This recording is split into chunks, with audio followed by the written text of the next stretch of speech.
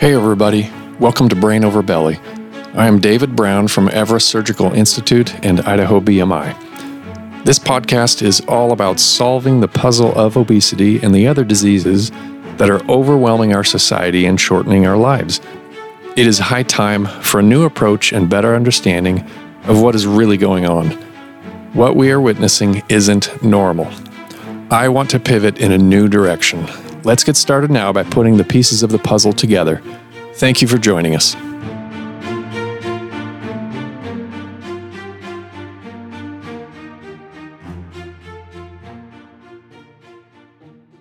Hey everybody, this is Brain Over Belly. I'm David Brown. Welcome to the podcast. We have with us again Chanel Drucker, our dietitian. Hello, everybody. Thanks for joining me today. Today's topic, I think, is incredibly important. It has significant implications for aging, for obesity, for diabetes, and that is exercise, but specifically why you should exercise fasting. Yes, I think a good way to kind of intro this is we can call ourselves the Mythbusters. So, fair enough. The most common thing we hear is, okay, before exercise, we need to eat food. Specifically, carbohydrates, I think, have been the most common thing we're told to eat beforehand to give us energy. And then right after exercise, you got to eat some form of carbs and protein to build muscle, sustain muscle. And I think that's been taught regularly for a while now. I think we're here to debunk that. Okay, good. That's a good start. I've been exercising 6 days a week for, 17 years or something like that. And I cannot tell you how many trainers I've talked with and met and just talked about these topics with. And I would agree that is an incredibly consistent concept, idea among trainers and people generally. Is that look, if you're going to exercise, you got to be consuming energy and protein either before or after or during exercise. Yeah, and I think a lot of times they even tell you, oh, if you want to lift the heavy weights, you got to make sure you have that fuel. I know personally, I used to never be a breakfast person. I went to college. I worked with this personal trainer. They're telling me, oh, you have to eat before exercise. So I trained myself to do that. And then you learn, oh, maybe that's not the best route to go. And then you have to untrain yourself a little bit too. I kind of got in this weird habit and then I had to break it again. So personally, I felt, I know we're going to go into a scientific kind of level, but I have noticed myself that my exercise has improved while training fasted.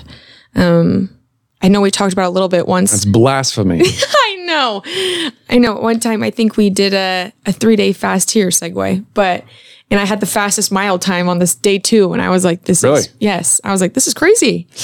I had a PR in pull-ups 3 days into a fast. Yeah. Within the last year. Nobody would believe it. So I think there's 2 parts of that. Yes. You mentioned fuel. I think that's part of the myth is that, look, you got to give your body fuel to go out and do all that activity, whether it's cardio, weightlifting. I think especially with weightlifting, that's the perception. You got to have fuel. And the second thing is protein. Hey, look, you're going to build muscle. You got to give your body the protein and the amino acids in order to build that muscle. Fair enough? Fair.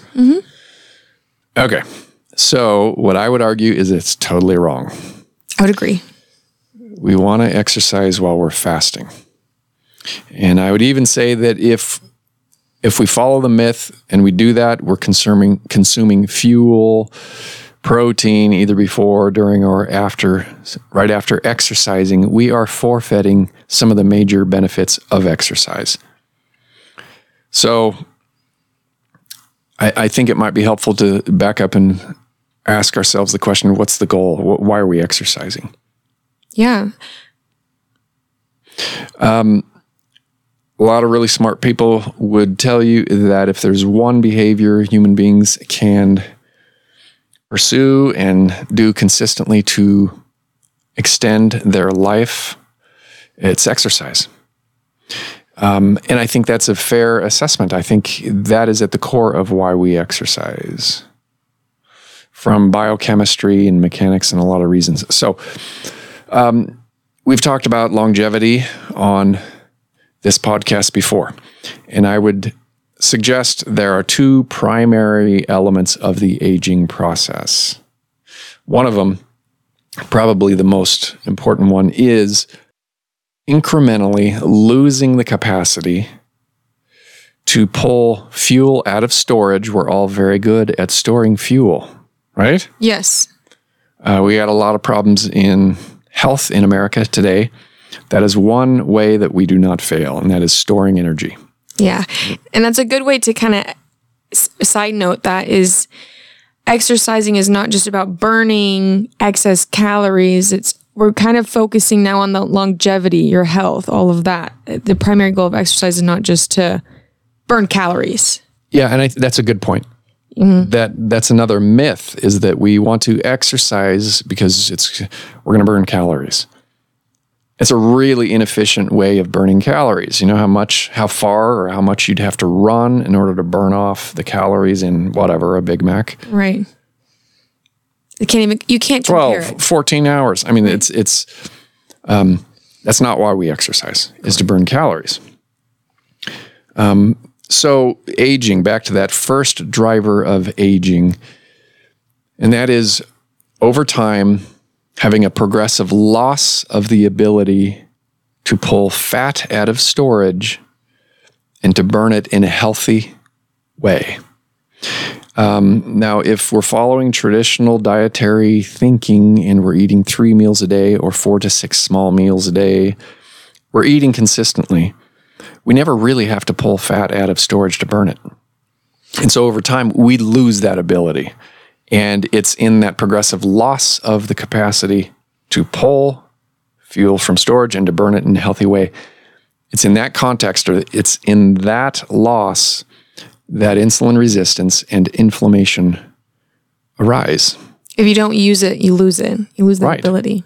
Right. We have the genes for all the machinery, all the enzymes, proteins, in order to pull fat, those fatty acids, triglycerides, from fat cells, adipocytes. But if we never use it, we progressively lose the capacity.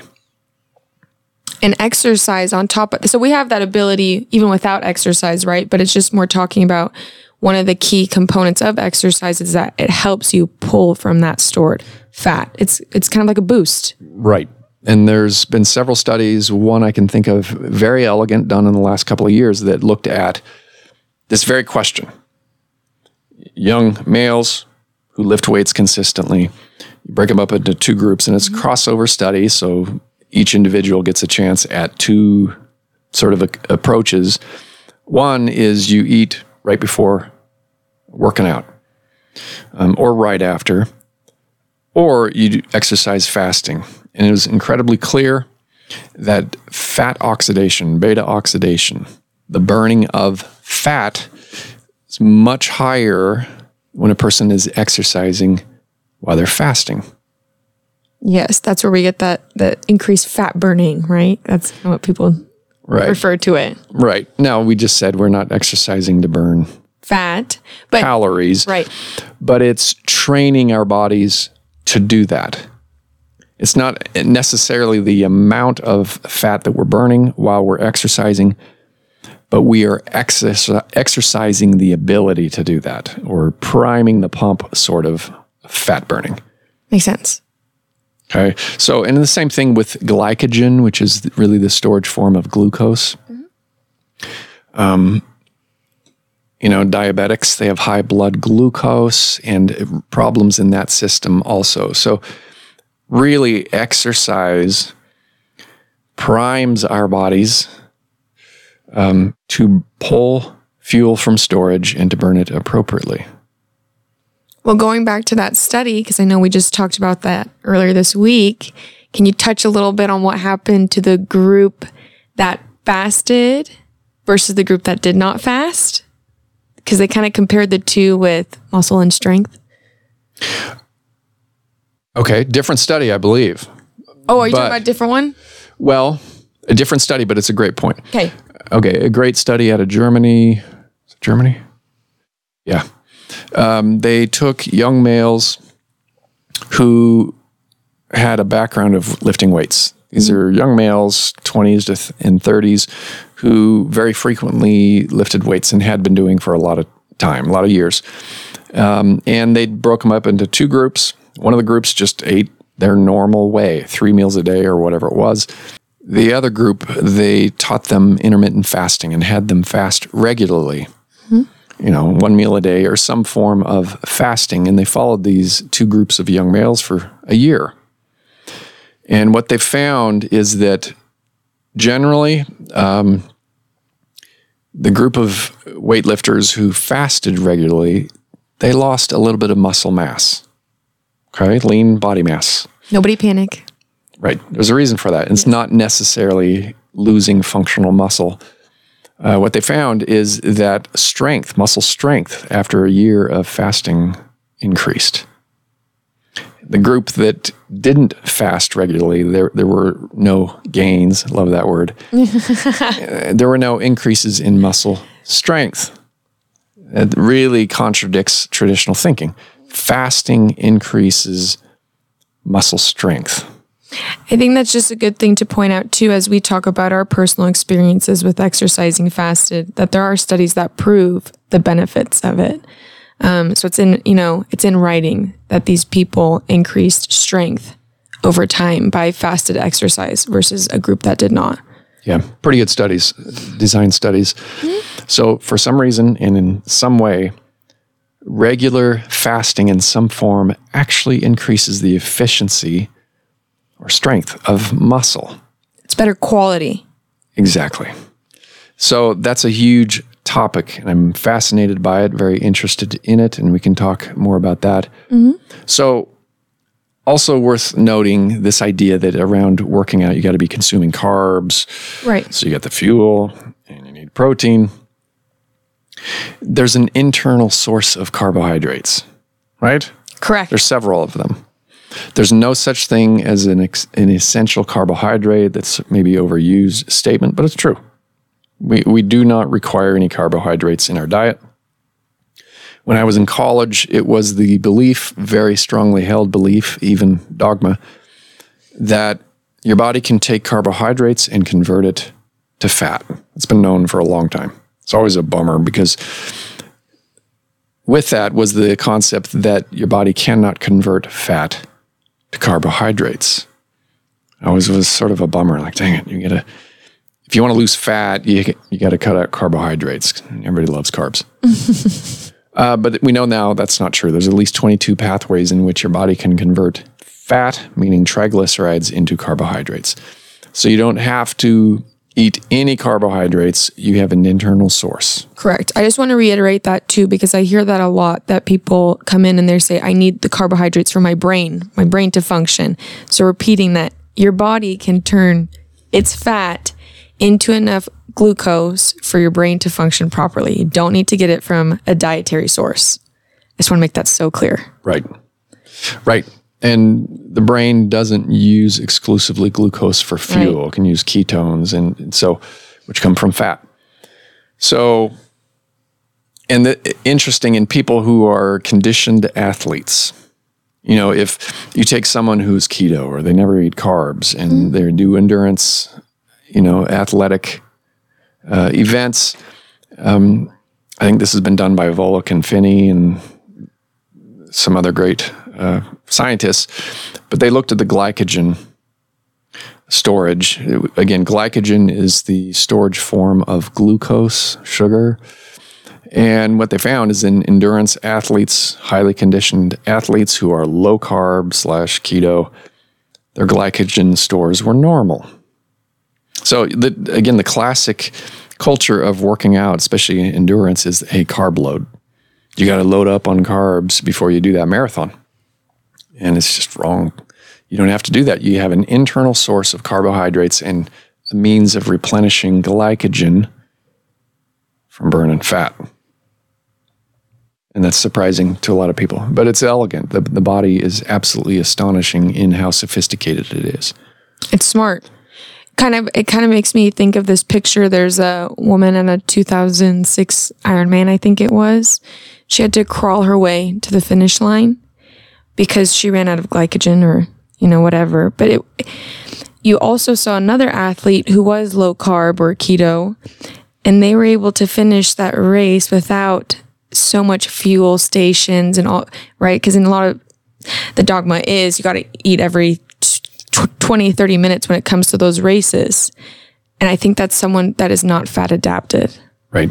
And so the classic scene is on this marathon, mile 15 or whatever, everybody's grabbing these sugar packs, these gel sugar packs. They got to replenish their energy because they're getting low. And they need the calories to burn so that they can complete the race.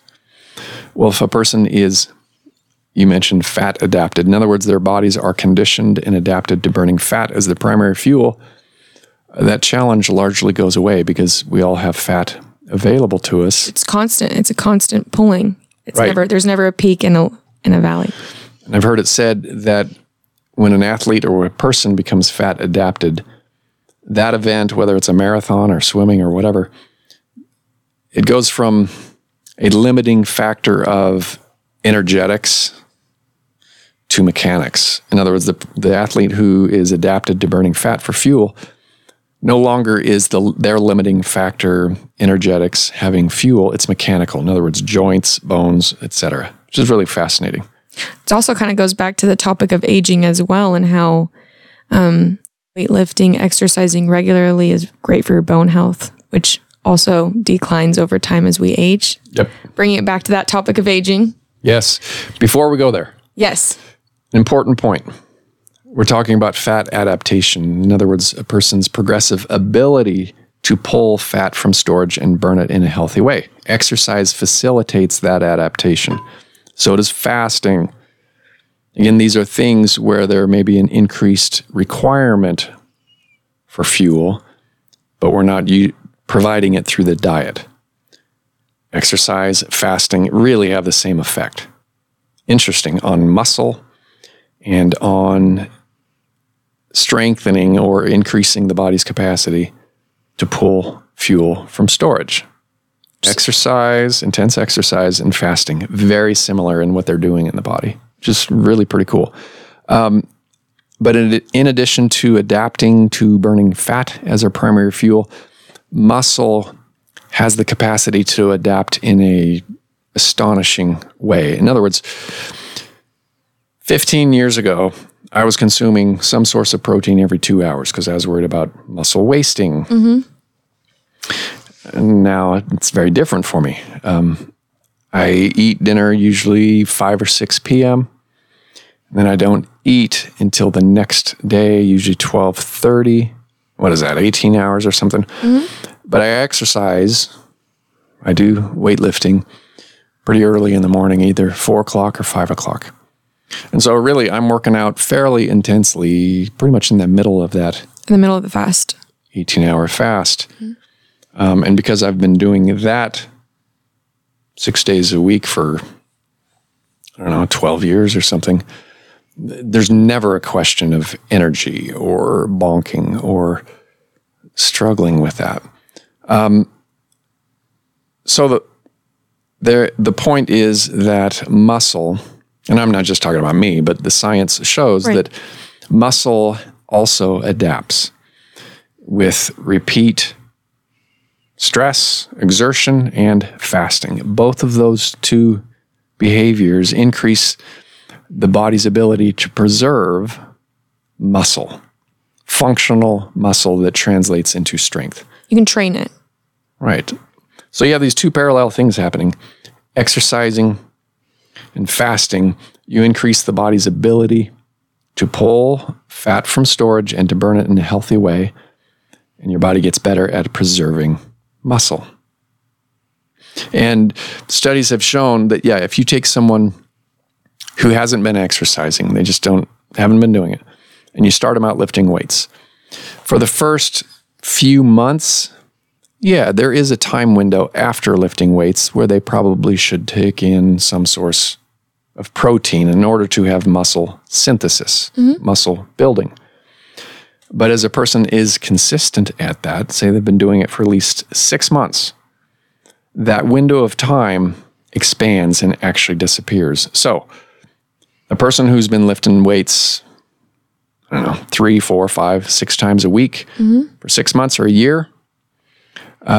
They don't have to eat any protein afterwards. It can be the next day. It can be, so that window of time goes away. So it's just an elegant way the body, the muscle specifically, adapts to these conditions.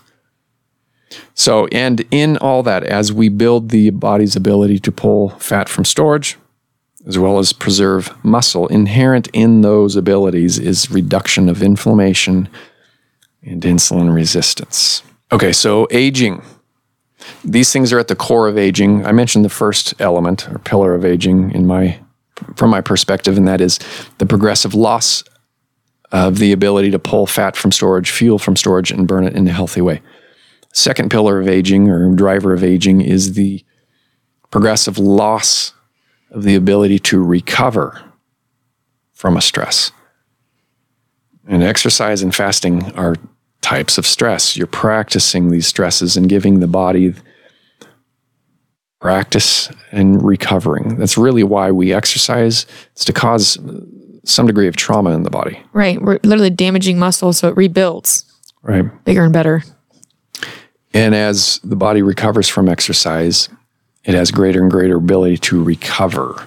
So anyway, aging, fundamental to the process of aging is losing that capacity to recover. How does healthy muscle relate to aging, Chanel? Well, as most of us age, we lose muscle mass over time. You can see this a lot. I think women over the age of 40 tend to lose more muscle mass at an exponential rate, but just people in general. Yeah, males and females. Yeah. The typical saying is that about age 40, people start losing muscle mass. And it's pretty universal, close to it at least. And it's thought, and studies demonstrate this, that it's correlated with premature mortality.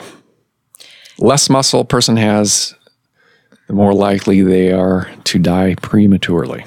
And I also think there's like this stigma that, once I hit this number, my muscle mass is vanishing. And it's not the number that's doing that. It's a lot of other lifestyle. So I sort of want to tear that apart. Good. Aging, I think in all this, we're conflating some fundamental things. In other words, yes, as people age, they generally lose muscle mass, but there's other stuff going on that I think can explain that loss of muscle that we do have some control over. So in other words, I do not think it's inevitable that we lose muscle as we age. So insulin resistance worsens with age. Okay? Generally, and it's, again, this is a universal thing. If you look at the prevalence of diabetes in 20-year-olds, 30, 40, 50, all the way up, there's a steady increase in the rate of diabetes. And that goes to 75. And this is very much related because there are two parts of muscle mass, or two elements. One is, how much are you generating or synthesizing muscle? Right. Versus breaking it down. Those two things are always going on. And so how much muscle mass depends on these two things. How much muscle do we make? How much do we break the muscle down? Well, insulin resistance decreases our rate of muscle synthesis and increases the rate of muscle breakdown. Okay? Yep, I'm following you. So could it be that, people lose muscle mass as they age, not just because it's inevitable, but simmering under all of it is some degree of insulin resistance. And so they're making less muscle and they're breaking down more muscle. And then over time, it worsens and worsens. And I think it's a snowball effect, essentially. Yeah. And muscle is a metabolic organ. It's an endocrine organ. So sophisticated and marvelous. You can also look at measures of oxidative stress, also known to be fundamental to aging. Over time, we age, oxidative stress goes up. And of course, they're related. Muscle mass goes down, oxidative stress goes up. insulin resistance Goes up. increases. Okay. Dietitian, Chanel, what happens to the diet as people age? Diet quality usually goes down, right? In what way? We're usually having more processed foods, sugars, but then we're also decreasing the amount of animal products, meats, essentially. Sad but true. I see this a lot too with, as people age, maybe you go to the doctor's yearly checkup and they see, oh, your cholesterol's a little bit high. Let's decrease the amount of eggs and beef and all of that you're eating. And then it's a triple effect again. Yes. So I would argue fundamental to this aging process, fundamental to muscle loss is diet. And nobody really talks about it much. But studies have pretty consistently shown that diet quality goes down with age. The amount of protein goes down, but the percentage of protein that comes from animal sources goes down also. So like you said, processed. People are eating less animal sources of protein as they age. And I don't know why that is, or if it's socioeconomic, or if it's the culture of, hey, you're getting old, you need to think more about health. And the perception is, hey, animal products are bad. I think there's a lot of compounding factors to that all over. But just in general, it's just seeing that, we're just increasing the processed packaged foods over time in our consumption as people age. So I want to bring something up, maybe off topic. I love it. So, and it has to do with muscle and myths. So my wife, Julia, recently had labs drawn, and she had a provider tell her, look, hey, your kidneys are in trouble, a little bit of trouble. Your creatinine is a little elevated. And really sort of scared her a bit. The idea that, hey, you got to eat, she was told actually, eat fewer animal sources of protein. Your kidneys are suffering, your creatinine's going up. Well, the more muscle a person has, at least directionally, the higher their creatinine. So bodybuilders, buff, monster bodybuilders, their creatinine levels in the blood are pretty high. Creatinine is sort of a breakdown product of muscle. It's related to creatine. And anyway, muscles use a lot of it. So the more muscle a person has, generally the higher their creatinine is going to be in their blood. But creatinine, the level in the blood, is also used as a metric for kidney function. So anyway, that raised the alarm for Julia. Well, she works out very consistently. She's fit. She's got muscle. Very fit. She recently had a percent body analysis, body composition analysis, and she's got a low body percent fat, high muscle mass. So what I told her is, look, no, your kidneys are fine. It's just that you have muscle. Therefore, you have a higher than normal creatinine. So, there are several studies that have looked at diet as it relates to muscle mass and serum creatinine and muscle strength. And one in particular I wanted to bring up, it was comparing these metrics or things in omnivores, people who eat all kinds of food, but including meat, versus vegans, okay? Turns out, same age, same body mass index, gender and everything, they're corrected for all the other major variables. And what they found is people who eat meat have more muscle. They also found that people who eat meat have higher creatinine. Again, that makes sense. Makes sense. Breakdown product of muscle. But they also looked at strength, okay, grip strength specifically. And they noted a difference. The people who eat meat have more muscle mass, higher creatinines, but they are stronger. And that makes sense. And I think that's a good thing to bring up too regarding, labs sometimes, is I think we have to look at a big picture when it comes to your labs and just not just focusing on one number if it's high or low. So just going back to that idea, if you're eating a clean, animal products, diet. These things are okay.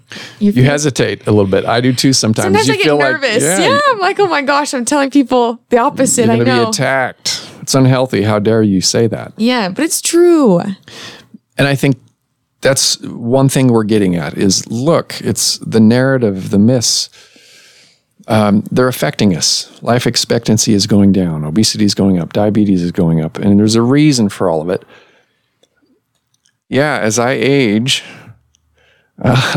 my diet is based on animal protein, meat, eggs, cheese. It's the best source of protein. And this has been shown over and over again that animal protein, animal amino acids are absorbed at a much higher rate than those from plants. And those essential amino acids, especially leucine. So leucine, for those who don't know, is an amino acid. It's essential. We cannot make leucine in our bodies. And leucine is the primary trigger for an enzyme system called mTOR, mechanistic target of rapamycin. Anyway, it's sort of a nutrient sensor. And when that complex or system is turned on, one of the things that generally happens is synthesis of muscle. Well, leucine, where do you find leucine? I printed off a study looking at all sources of leucine in our diet. It's all animal. You can't get essential amino acids anywhere else besides animal Pretty products. much. It's pretty tough too. Yeah. So muscle mass, it's related to longevity very clearly. So strength, very clearly related to longevity. And over time, as diet quality decreases, that's why these muscle mass, muscle strength goes down. Right. People don't eat animal products as much as they age.